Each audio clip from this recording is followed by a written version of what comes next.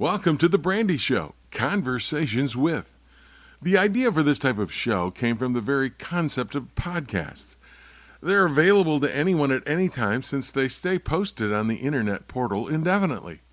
Podcasts that are time-sensitive, that deal with issues of the day are fine, but after a month or so, they can be out of date.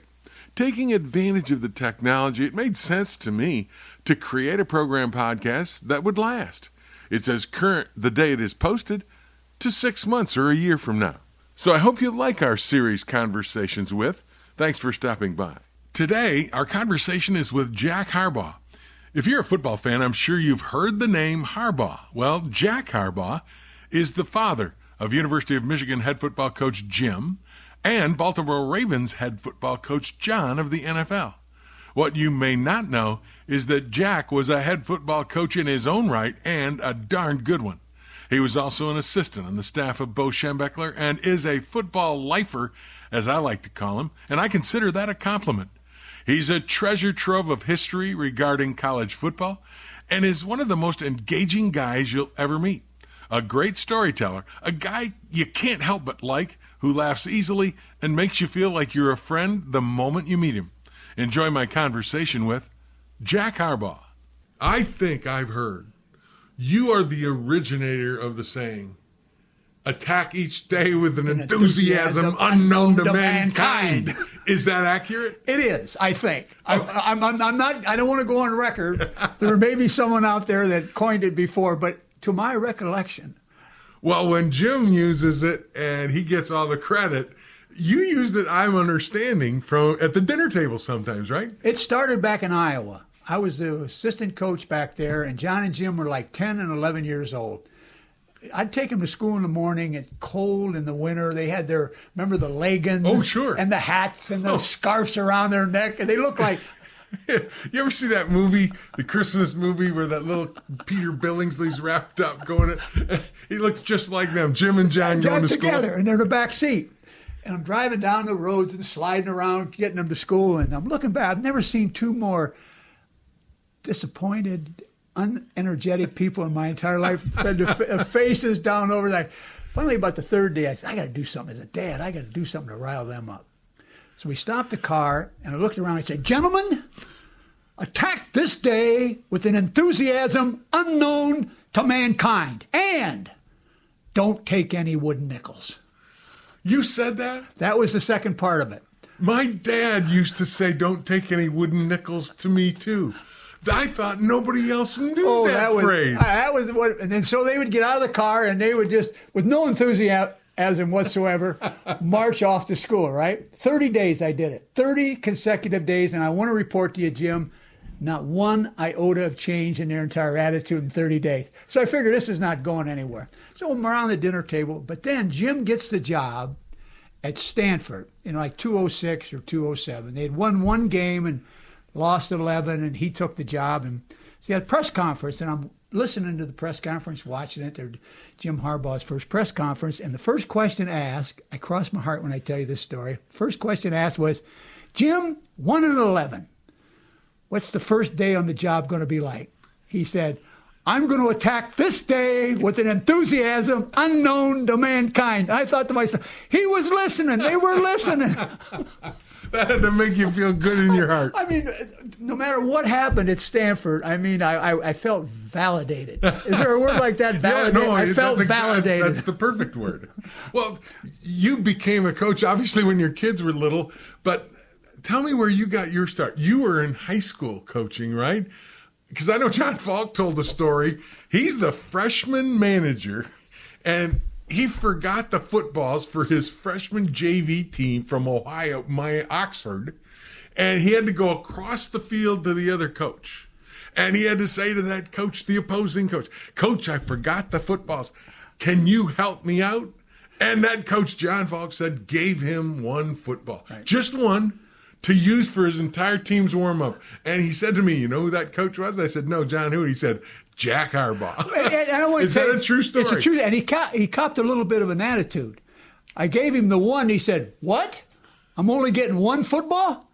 I said, well, let me just tell you something. I only have 2 in our entire program. I'm giving you half of my stock. Where was that? I was at Eaton, Ohio.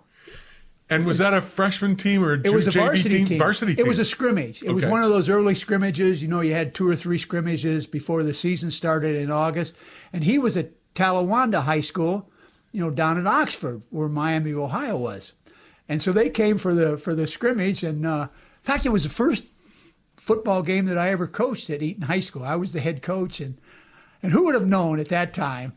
Isn't it amazing? Football brings people together that you somehow run into 25, 30, 40 years down the road. Jim, it's like a giant bowl of spaghetti. And as you get older, the bowl just gets bigger and bigger. You look in there, everything's twisted around and touching. But it all has football as the sauce. Love it. From now on, I'm going to add that to the story. So Eaton High School, that was your first job. You were also, back then, coaches had to teach, too. Like my football coach when I was in high school was our algebra teacher. Right. What did you teach? I wasn't teaching algebra. You a shop class guy? Well, no. You look at here. My fingers, they're all here. I taught physical education, little science. I got to tell you this story. My first job as a junior high school coach in Canton, Ohio. Okay. Canton, McKinley. I was a junior high football, basketball, and track. You're in Deerdorf's territory. I was right down the street from Dan Deerdorf. Then I went to Perrysburg, up the road from Bowling Green.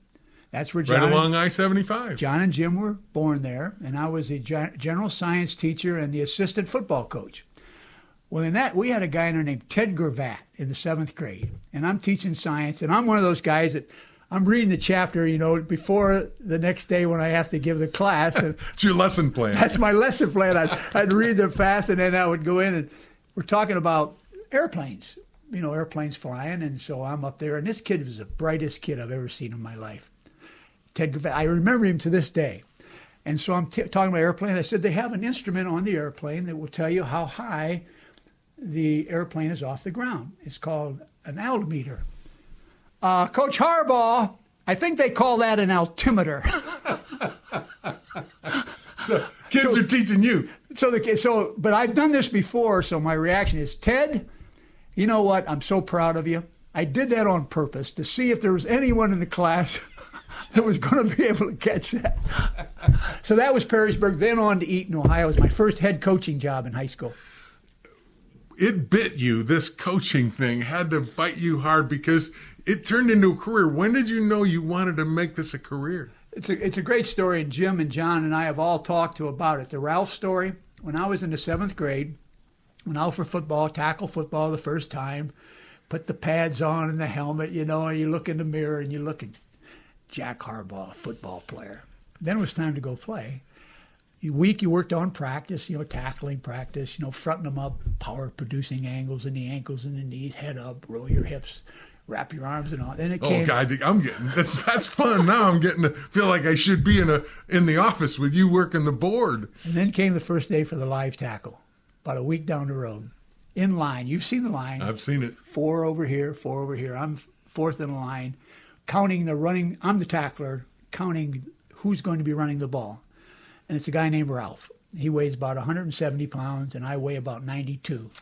And Ralph's one of those guys in the 7th grade, needed a little shave, and had one eyebrow across here. And we've seen all those, haven't we? Yeah, he looked 30 and he was only 12. And he looked mean because he was kind of huffing and the bubbles are kind of out his nose. And so I'm power producing angles, locked in, head up, rolled my hips into him, and he drove me in with a forearm up underneath my chin that knocked me off the ground by a foot.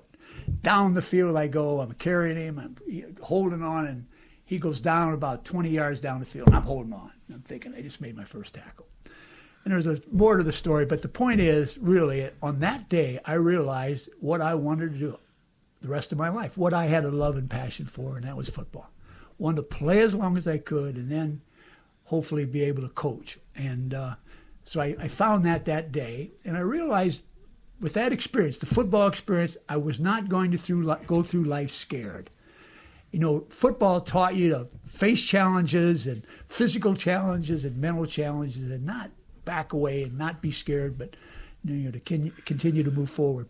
just as an aside, you sound a lot like Jim in the sense that I don't think he feels he should not be playing anymore. I mean, I see him go out in warm-ups, and he warms up the wide receivers. He gets out there and throws. He's a lot like you. It's like, if I can't play it, then I'll coach it. But, boy, I'm not done playing yet. Do you think that about Jim, too? Oh, I watch him. He got the gloves on. You know, he's got the cleated football shoes. I got to tell you a story. So we're traveling, and I'm on the plane, right? And we get to the city, and the players are all waiting in the hotel to get their cards to go up to their rooms. And Jim is sitting over there in the window kind of waiting as all the team goes by. And I'm waiting there till the end because I'm last in line. And I look at Jim, and I said, Jim just got off the plane. He's got his cleats on. He's come from the plane to the bus to the hotel, and he's got his football shoes on. I said, now that guy is committed. Can you imagine in one of those hotels, you know, you're walking through the lobby, click, click, click, as you walk through there. Pretty amazing. So that was going to be your career. So how did you get it started? How did you say, okay, this is going to be a career for me? Where did you go? Well, from Crestline, little town of Crestline, Ohio, Gates Brown. I'm sure you're familiar with Gates. Oh, great Tiger. He and I were classmates. We were in the same class. One of the great pinch hitters in all of baseball back in the 60s. 68. Yeah. He was on the World Series team, and then he was the hitting instructor in 84 when they won the World Championship. But he was a football, basketball, baseball player along with myself. And little town of 5,000. I was fortunate enough to get a scholarship to Bowling Green State University. Doit Perry was our head coach. And Doit Perry and Bo Schembechler were the best of friends. They were best of friends their entire life. The first coach that Doit hired at Bowling Green State University in 1955 was Bo Schembechler. He was his offensive line coach, and then Bo went out and recruited Bill Gunlock to be the defensive line coach. Both guys are, Bill Gunlock was with Bo right to the day he died. They were teammates at Miami of Ohio. Yeah. They were in the same class, I think, 1946. Uh-huh. And great friends, so that's where it all started for me. I wanted to have you go through this coaching tree. Not necessarily your coaching tree, guys that coached for you, but who kind of were your mentors as you were growing up? Because these are the great names of college football. People today don't hear about too much, like the Doit Perry. I'm sure you mentioned his name, and some people are listening to this going, who? These were great coaches. These were great teachers, weren't they? No, that coaching and teaching are synonymous. That was the term that both Doit and Bo would use. To be a good coach, you have to be a good teacher. You have to be able to plan. You have to be able to explain yourself. You have to have a passion and a love for it. And Woody Hayes said, and he was one of my heroes in Crestline at the time, he said he could walk into any class at Ohio State University and give him 2 weeks, and he could teach that class as well, if not better, than any professor they had in the university, because he had that kind of a teaching quality. And I believe he believed that unto his soul, because I think he did that a couple times. Didn't he teach a class at Ohio State? He taught his own. It was a kind of a word class every Saturday, and the one that it's on tape where he taught like apathy. Apathy, treat it like the plague. You're going to run into people with apathy, and they're just going to stand there and look at their shoes. They're not going to get. That was when.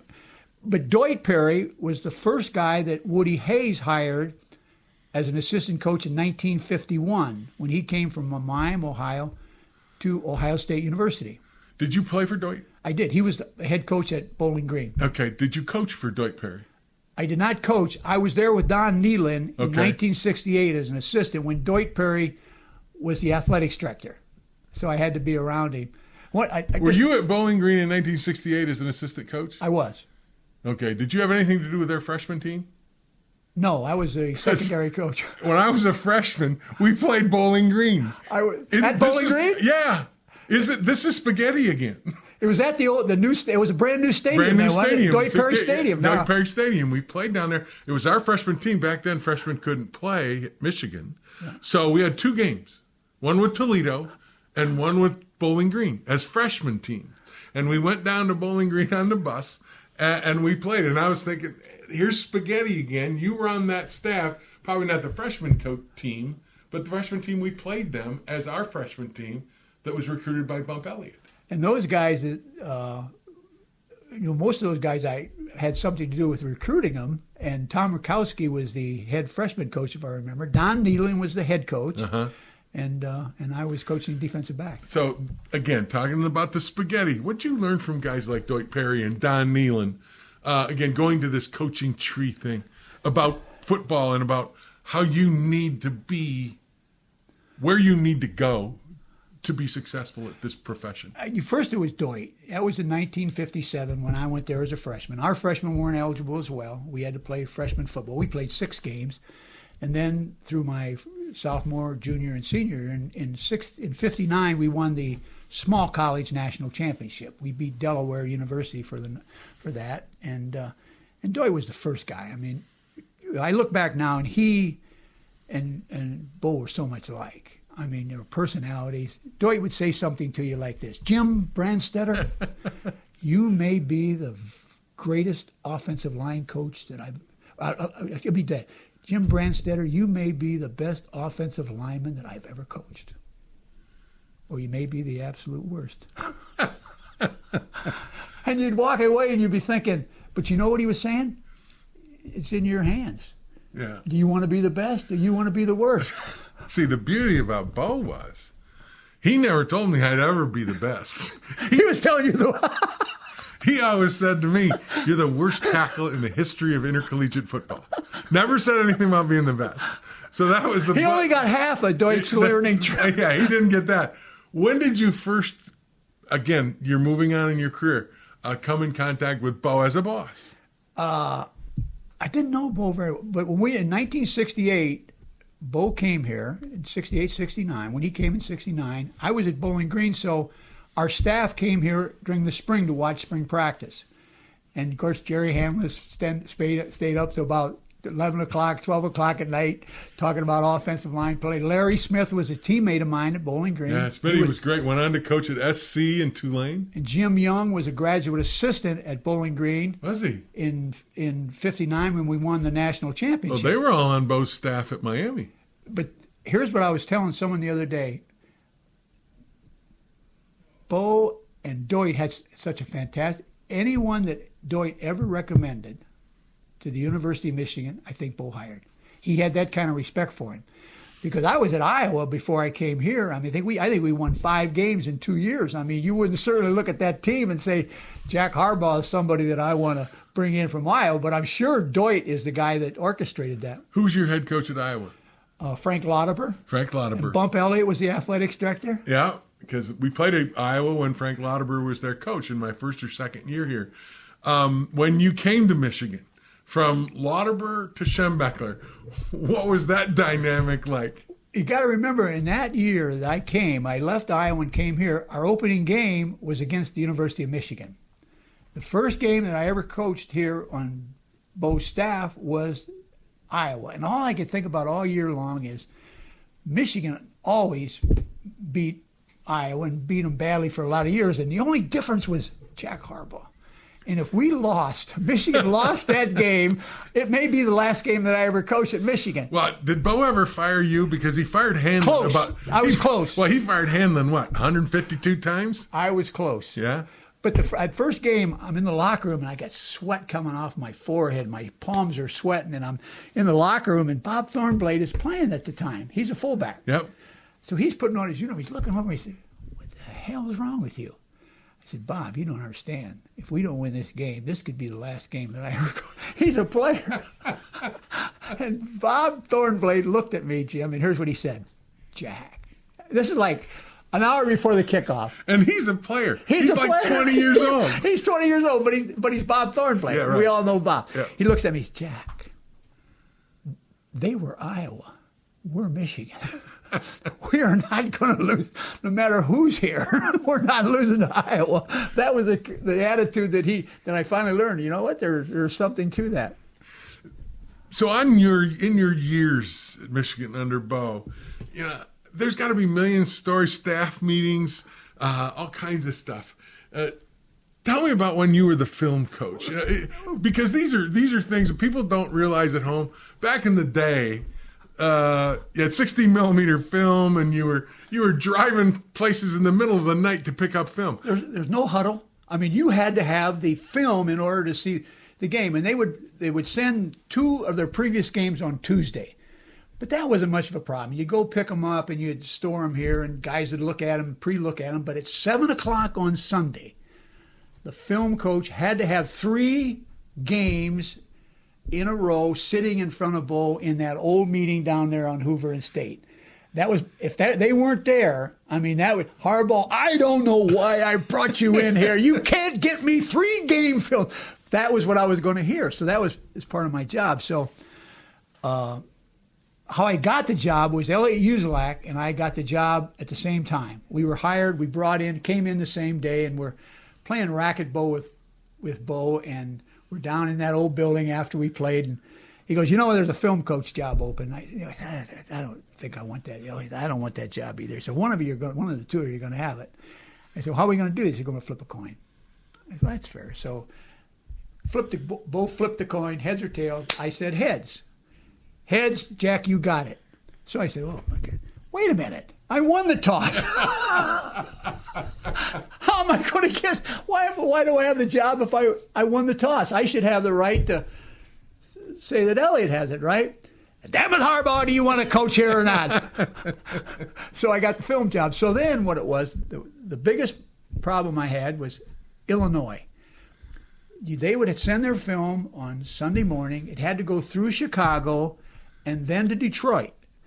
So only one flight that you could get that could do that, and the flight got in here about 2 or 3 o'clock. So I knew I would have plenty of time. So I send a guy out at Metro Airport. Coach, no film. It's not on the plane. So it's got to be on the plane. It's the only flight that comes through. I didn't have time to put somebody in a car and drive him to Peoria or someplace to make the exchange. So I figured the only chance I have, I got to get a hold of the Chicago airport and see if they can find it. So I'm calling, make about 3 calls. Finally, I'm in the loading dock of the Chicago airport. I'm talking to a guy named Joe. Joe! Jack Harbaugh. You don't know me. I'm the secondary coach at the University of Michigan. I'm the film coach. Do you ever heard of Bo Schembechler? He said, yeah, he's kind of get wild on the sideline, doesn't he? I said, well, he's got a little bit of a temper. And let me tell you something. I have 3 children, John, Jim, and Joni. Here, young, you're in 6th, 7th grade, and my job as a film coach, I have to have 3 games in front of him at 7 o'clock or I'm gone. I'm fired. I'm going to have to go home and tell my wife, Jackie, and 3 kids that I'm no longer... You're running this on this guy, right? I'm giving him the whole shot, and I'm going to get fired. Joe, could you just kind of look around there and see if you could find a can of 4 cans of film that could be sent to Ann Arbor? So he comes back, he goes, Coach Harbaugh, this is Joe. I got good news for you. Give your wife Jackie a call and tell her you're still hired at the University of Michigan. That's a great story. What about when you were you here on the staff when Purdue came in with Mark Herman? I was. And you guys went, McCartney was the defensive coordinator, right? And he went with 6 defensive backs in that game. That I'd left. Oh, you'd left? But we played against him when we got him, and it was Bill McCartney who put the defense together. What we did, they ran an eye, and they like to do what we do, the play action, 2 backs go one way, and the fake, and then off, and he was good, tall, lanky guy, real good. So what Bill decided to do, whatever side they read, the 2 backs go, he blitzed the linebacker through the B gap and put pressure on him. And he didn't move around real well, and we had a very, very good game against him. But that was the year after I left and went to Stanford. Okay. Gerald Diggs, I think, was the nickel back, if I'm not mistaken. Yeah, but I think McCartney supposedly told Bo, I want to use 6 DBs. And Bo said, no. If they run the ball on me, I'm going to kill you. And you're fired. And McCartney, shaking in his boots, said, I think this will work. And ultimately it did. And I was wondering if you were there as a defensive backs coach. No, I was not there for there. You remember the story? I do. But John Falk tells the story. I mean, the same way. And I mean, you talk about being in a poker game and going all in. Bill McCartney was in a poker game, and you got to give him tremendous credit. He went all in. So you go on now from an assistant coach to a head coach. How much of Bo and Deuton, all those guys you ran into, did you take with you? I really took too much of Bo. And I went to Western Michigan as a head coach, and I was so excited about it, and I thought I was so prepared for it. But I was like, everything I did, I would think, well, how would Bo handle that? And would Bo do this? And sometimes I was out of who I was. And I got fired. I was there, and after my 5th year, the athletic director said, Jack, we're moving in a different direction. And I said, well, which way we going? And he explained to me. Yeah, I got that same phone call a year ago. We're moving this way and you're moving this way. Right. But so the second crack, you don't get the crack at a second head coaching job very often, but I was really blessed to get a head coaching job at Western Kentucky. And then I went in and I made up my mind. I don't know how this is going to work, but I was going to be more me and not so much Bo. And I think in coaching sometimes when we love someone and we respect someone, I mean, we inflect the way they inflect. I mean, we think the way they think. We go off when we think he would have gone off. And I think I learned a valuable lesson. From at that point, you're at Western Kentucky.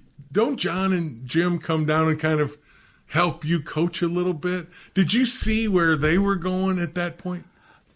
Jim was playing. He was with the Chicago Bears at the time. Right, but he came down and helped you coach. In 1992, the president called us in the spring and said he's dropping football. To pack the uniforms away and go tell the players there'll be no spring practice, that the football is over at Western Kentucky University. So we went back to our team and told them that this is what the president has decided. But we were going to start practice on Tuesday. It was scheduled to go. What I suggest is we go and try to get a vote changed on the Board of Regents. He was going to recommend football drop. He had the 5-4 votes at the time. If we could get one vote changed in 1 month, we would have a chance to play football, our entire team. That's what we used those who stay will be champions. We put that sign up. That sign was up. Every single guy went out for spring practice, realizing that we wouldn't play. It was advertised that football was over, so our schedule was depleted. Teams wouldn't play us. We can't have you on our schedule if you're not going to play. So they went out and found other games. So we only had about 6 or 7 games for the next year. And that's when Jim stepped in and John stepped in. Jim came down and he said, you only have 4 coaches, you're allowed 6. I'll become a full-time coach here for no money, and I'll be a recruiter. I can't be here in the fall, but I'll recruit for you in January. So we got him. He took the test, and he got him on the road, and he recruited for us. And John was recruiting at Cincinnati at the time, so players that he looked at that he thought could play for us, then he gave the names to Jim, and I'm kind of out of the loop. These 2 guys are names, and Willie Taggart, who's now the head football coach at Florida State University, was the first player that Jim called to come to Western Kentucky, which he did. Again, there's the spaghetti. All-American. Yeah, right. There's the spaghetti. Guy's a head coach at Florida State. Jim would call him when he was a college kid, right? First number on his list, and that's the one he called. And now Willie's like a family member for us. I mean, he literally, along with Jim and John, saved the program. When did you know that these guys could be your 2 sons, John and Jim? John goes on, coaches Baltimore Ravens, the head coach, to a Super Bowl. Jim goes to San Diego, I think, first, right? He was with the Raiders. Raiders, that's right. He was an assistant Davis. Coach, right? He was kind of what do they call him? Have a name? Analyst, they call him, I think, or something. Yeah. But he did that. When did you know that, hey, they had what it takes to get to that level? It's an interesting question. It was asked a lot during the Super Bowl week. Yeah, it's not the first time you've been asked that. And the answer really is it's a day-to-day process with kids. I mean, you hope when they go out for junior high school football player that the stage isn't too big for them, that they'll find they'll like it and they'll compete and enjoy it. And then they go out for high school. Golly, the junior high went well, but golly, can they handle it here? And then Jim came here, and he was here for 2 years and didn't do much, didn't play much, and you just wonder, oh my goodness, you think that there's a day that he'll be able to step on the field at the University of Michigan. John went to Miami of Ohio and played, had some knee problems. That played the 4 years, but knee problems really curtailed his playing time a little bit. But anyway, then they go coaching. You just hope that they make it through that experience. But it really is day to day. And even today, you just hope that, tomorrow is going to be good for everyone in the family. As a dad, and I know your family well enough to know that you're a bit of a sounding board. First of all, you're great. You're a great sounding board. Who wouldn't want an advisor like you, who's been through there, and your kids are both coaching? But it must be different. John's kind of advice that he's getting coaching in the NFL, and Jim's kind of problems that he's coming to you with or looking advice from the college level. Can you kind of address that a little bit? The game, the X's and O's of the game really had passed me by, and I say that humbly. It really has. I mean, we do these groupings and we do all this different things and RPOs, and I still trying to figure out what RPO means. The old run pass option. That I did about 3 years ago. I had no idea what. But anyway, the point I make is, I don't really X's and O's. I really don't quite understand that. But when they call you, sometimes John will call and he'll, Dad, this came up, and I'm so excited just to get the phone call as a dad. Yeah. That we talk, and if I can help him, I try. But more, it's him involving me in his work and his job, and for that, I'm eternally grateful. I got to tell you the story about Jim, though. We all know Jim. Oh, yes. We all know Jim. So about 3 years ago, he's been here a year, right? We get a call. We're living in Milwaukee, Jackie and I. We're living in Milwaukee. We get a call from Jim. He goes, Dad, I'm just here thinking, there's things coming from everywhere, and you got your experience in football and all that. He says, I need you to be here with me. He said, is there a possibility that we could talk you and Mom into moving into Ann Arbor and being here so I can sit across the desk from you and we can share ideas? And that's the way on the phone, right? And I go, Jim, who are you trying to BS? He said, what do you mean? I said, you got a 6-year-old, you got a 4-year-old, and you got a 2-year-old. I might be off on the ages, but they were like 2 years apart. You're looking for 2 babysitters, aren't you? And what did he say? Dad, you're right. That's exactly what I'm looking for, 2 babysitters. But you do come to Schembechler Hall, and you do, sit and just you're a sounding board for Jim. And I would think that that's a positive thing. And I would think you feel I'm kind of productive here. I'm still coaching a little bit, even though I'm coaching the head coach. I say this, and again, it's from the bottom of my heart. I left coaching when I was about 63, 64 years old. Might have left a little too early. And the only thing that's allowed me to have the kind of energy that I want to have is that John and Jim and Tom Crean, basketball coach down at Georgia. Married to your daughter. He's a basketball coach and coached in the Big Ten. Was at Indiana for a while. Final Four, won 2 outright championships in Indiana, and he allows me to come down. What I know about basketball couldn't blow up a very, very small balloon, but he'll let me talk to the team, and he'll let me sit in on the film meetings and things. I don't know what my life would be, professional life and being football life would be, had those 3 not allowed me to be around the game. And how tough is it? And this is the question, I think, that they're in the public eye, and what happens in the public eye, they sometimes get criticized publicly. From a mom and a dad standpoint, you and Jackie, it's like you've been there, and does it bother you, or do you just say this is part of the job and they know it? That's kind of the way we go. We don't read any of that stuff. We don't read anything. We don't read headlines. We don't read anything. And so it really, we don't. But, they're going through it. You can see some days, after a tough loss or something, you can just, they don't have to say a word. You just look in their eyes and you see the pain that we all felt when we faced those kind of disappointments. Being a competitor, being that guy, that coach, there's nobody that understands that look better than a coach or a player, is there? The pain. I remember coaching. John and Jim were like 11, 12 years old. Here at Michigan, we had some disappointments, and then on in my career, we've had disappointments. The game is over. You leave the locker room, and you go home, and you just gotten beaten by someone that you didn't want to get beaten by, right? You walk in the back door. I remember walking through the kitchen, around the corner, into the bedroom, close the door, and turn out the lights, and just want to be by yourself. You don't want to be with your kids. You don't want to be with any coaches. You don't want any friends coming over. But the joy of that now is that they saw all that.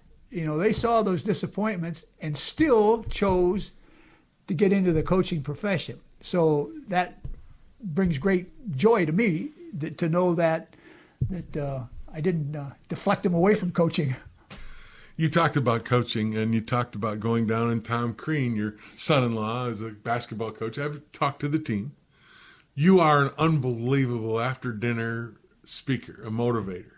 I was with you recently in Ann Arbor for a police and fire banquet. I was the MC and brought you up there, and you were fabulous. You told a story about a young man playing football whose father had recently passed. Tell that story. Billy's story. The Billy story. That's Bob Ufer's story. Bob Ufer used to speak to our team during recruiting season. You'd have like 6-7 weekends, recruiting weekends, where you had a dinner, and Bob would give this same talk 6-7 times every year for 7 years. I heard this talk, and it had such a profound effect on me. And when I tell this story, I tell that in memory of my dear friend Bob Ufer, and there's a country western song about a dad in the stands or a father in the stands that tells this story. So it must have some roots to it. But Bob Ufer would tell the story. There's a player in Michigan by the name of Billy. Senior year, had never played a down of football, wasn't good enough to play on the team. They're playing for the state championship on Friday night. Walks into the coach's office on Wednesday and tells him that he may not be at the game because his father had passed. And coach says, I understand, and condolences to your family, and tell your mom there's anything, the whole thing. So he leaves, and Friday night, about an hour and a half before the game, there was a knock on the coach's door. He opened the door, it was Billy. He said, we've done everything we can do, and my mom and I think it's important that we be with our team for the state championship. Billy, go get dressed. No, coaches, I need to ask a favor. I need to play in one play tonight. Give me one play. Coach says, Billy, you've been here since you were a freshman. You've never played a down. How fair would that be to your teammates playing for the state championship? Coach, one play. He said, if we lose the toss and kick off, I'll allow you to run down under the opening kickoff. And as would have it, they lost the toss. They kick off. Billy's on the field. The ball's rolling down the field. Guy gets it on about the 5-yard line. Here he comes. 15, 20, 22-yard line. Boom! Explosion. Ball goes one way. Helmet goes one way. I might be exaggeration with the shoe, but things were flying around. And the coach says, who was that? Coach said, that was Billy. So Billy walked by the coach and said, thanks, Coach. Thank you. He said, no, Billy, you're in. You're going to be our middle linebacker tonight. So he plays, and they're ahead by about 3 points. End of the game. Billy had 23 unassisted tackles, 6 assists, had recovered a fumble and caused one. But the last play of the game, the opposing quarterback rolled out to the right, the old cross-country pass, right, Jim? I remember that. Hit the tight end going the other way. Going the other way. Roll out to the right, through the cross-country pass. Tight end catches it. Completely fooled Billy's team down the sideline. He goes, which would have been the winning touchdown. But again, on about the 5-yard line, bang. Billy knocks him out of bounds. Gun goes off. Billy's team wins the state championship. They're in the locker room after the game. Players had all left. Steam coming out of the locker room, out of the shower. Tape on the floor. Piles of pants and jerseys and all that. And Billy's still in full uniform and helmet, sitting on the bench. Team had all left. Coach sits down. He said, Billy, that's the greatest game I've ever seen any player ever play. Tell me, what did I miss for 4 years about the way you play? Coach, you didn't miss anything. He said, what do you mean? He said, well, my father died. I know. My father was blind. I know. He used to come out and sit in the stands and when we were practicing. Coach, don't you understand? Coach says, no, you got to explain it to me. He said, Coach, tonight was the first night that my dad would ever see me play. And there was no way I was going to disappoint him, because he believed in me, and I wanted him to see how I could play. And what it tells us that in our lives, all of us need someone that believes in us. And we as adults and coaches and parents and teachers need to take every opportunity we have to tell those around us how much we believe in them. You have attacked this with an enthusiasm unknown to mankind. That is one of the great stories, and I'm so glad you told it the way Jack Harbaugh tells it, because there aren't many people, I could name them on one hand, who could sit there, and we're in a quiet room. The room got quieter when you were talking. That's just wonderful, Jack. Oh, thank you. So nice to be with you. I know we're running out of time. No, we're not running out of time. We got all the time in the world. Back when I was at Iowa, there was a guy there, did their broadcast by the name of Jim Zabel. Jim Zabel. I knew Jim Zabel. He'd call me up every year. He loved Iowa, like Bob Ufer. That's my point. Yeah, loved Michigan. But here's what he did at Iowa. You may know this, but every night at 10 o'clock after the game, they would do a rebroadcast of the game. And my point is, why don't we do that here? Why can't you and Dan or somebody like, what is it, our 10:50 here, at 10 o'clock at night, put the rebroadcast on. It'll take 2 or 3 hours, but I guarantee there's 111,000 people in the stadium that day that did not hear your broadcast and are missing out. Why can't we do that? That's a great idea. I'll have to ask the question. The only thing I can think of is that sometimes you run into these legal issues. That's my... where you have rights fees, and whether anybody's going to want to give up 3.5 hours of programming at 9 o'clock or 10 o'clock at night. I don't know. But it's a good question. IMG is the owner, quote unquote, of the broadcast. And that would be a question for IMG, but I'll ask it. But I know when we were at Iowa, and sometimes it weren't very enjoyable watching because we didn't win, but I really enjoyed listening, and I can't tell you how much I would enjoy the days that we're in that stadium and can hear your broadcast. I mean, we get the highlights and all that, but I'm in the banner between, because you two are the very, very best, to get the banner of two guys that love the University of Michigan, love Michigan football, and we all share in that love for all those that we were around. And the unique thing and the fun thing is Dan and I were teammates. Yeah. You know, we went through all of this back in the late 60s, early 70s. So we're like, two guys that just sitting in the stands talking to each other, and somebody's eavesdropping, and that's kind of the way the broadcast goes. Golly, let's get that started. Can you start that? You know what? I'm gonna investigate that. With an enthusiasm unknown to mankind. Jack, thank you so much. You're a delight, and can't tell anybody out there, if you ever want to hear Jack Harbaugh speak, go. It's a treat. You also, guys, are involved, you and Jim, in a podcast, aren't you? We are. What's the name of it? It's the Intact Each Day Harbaugh podcast. It comes out on Tuesday of every week. We've been doing it about 1.5 years now. And where can people get it?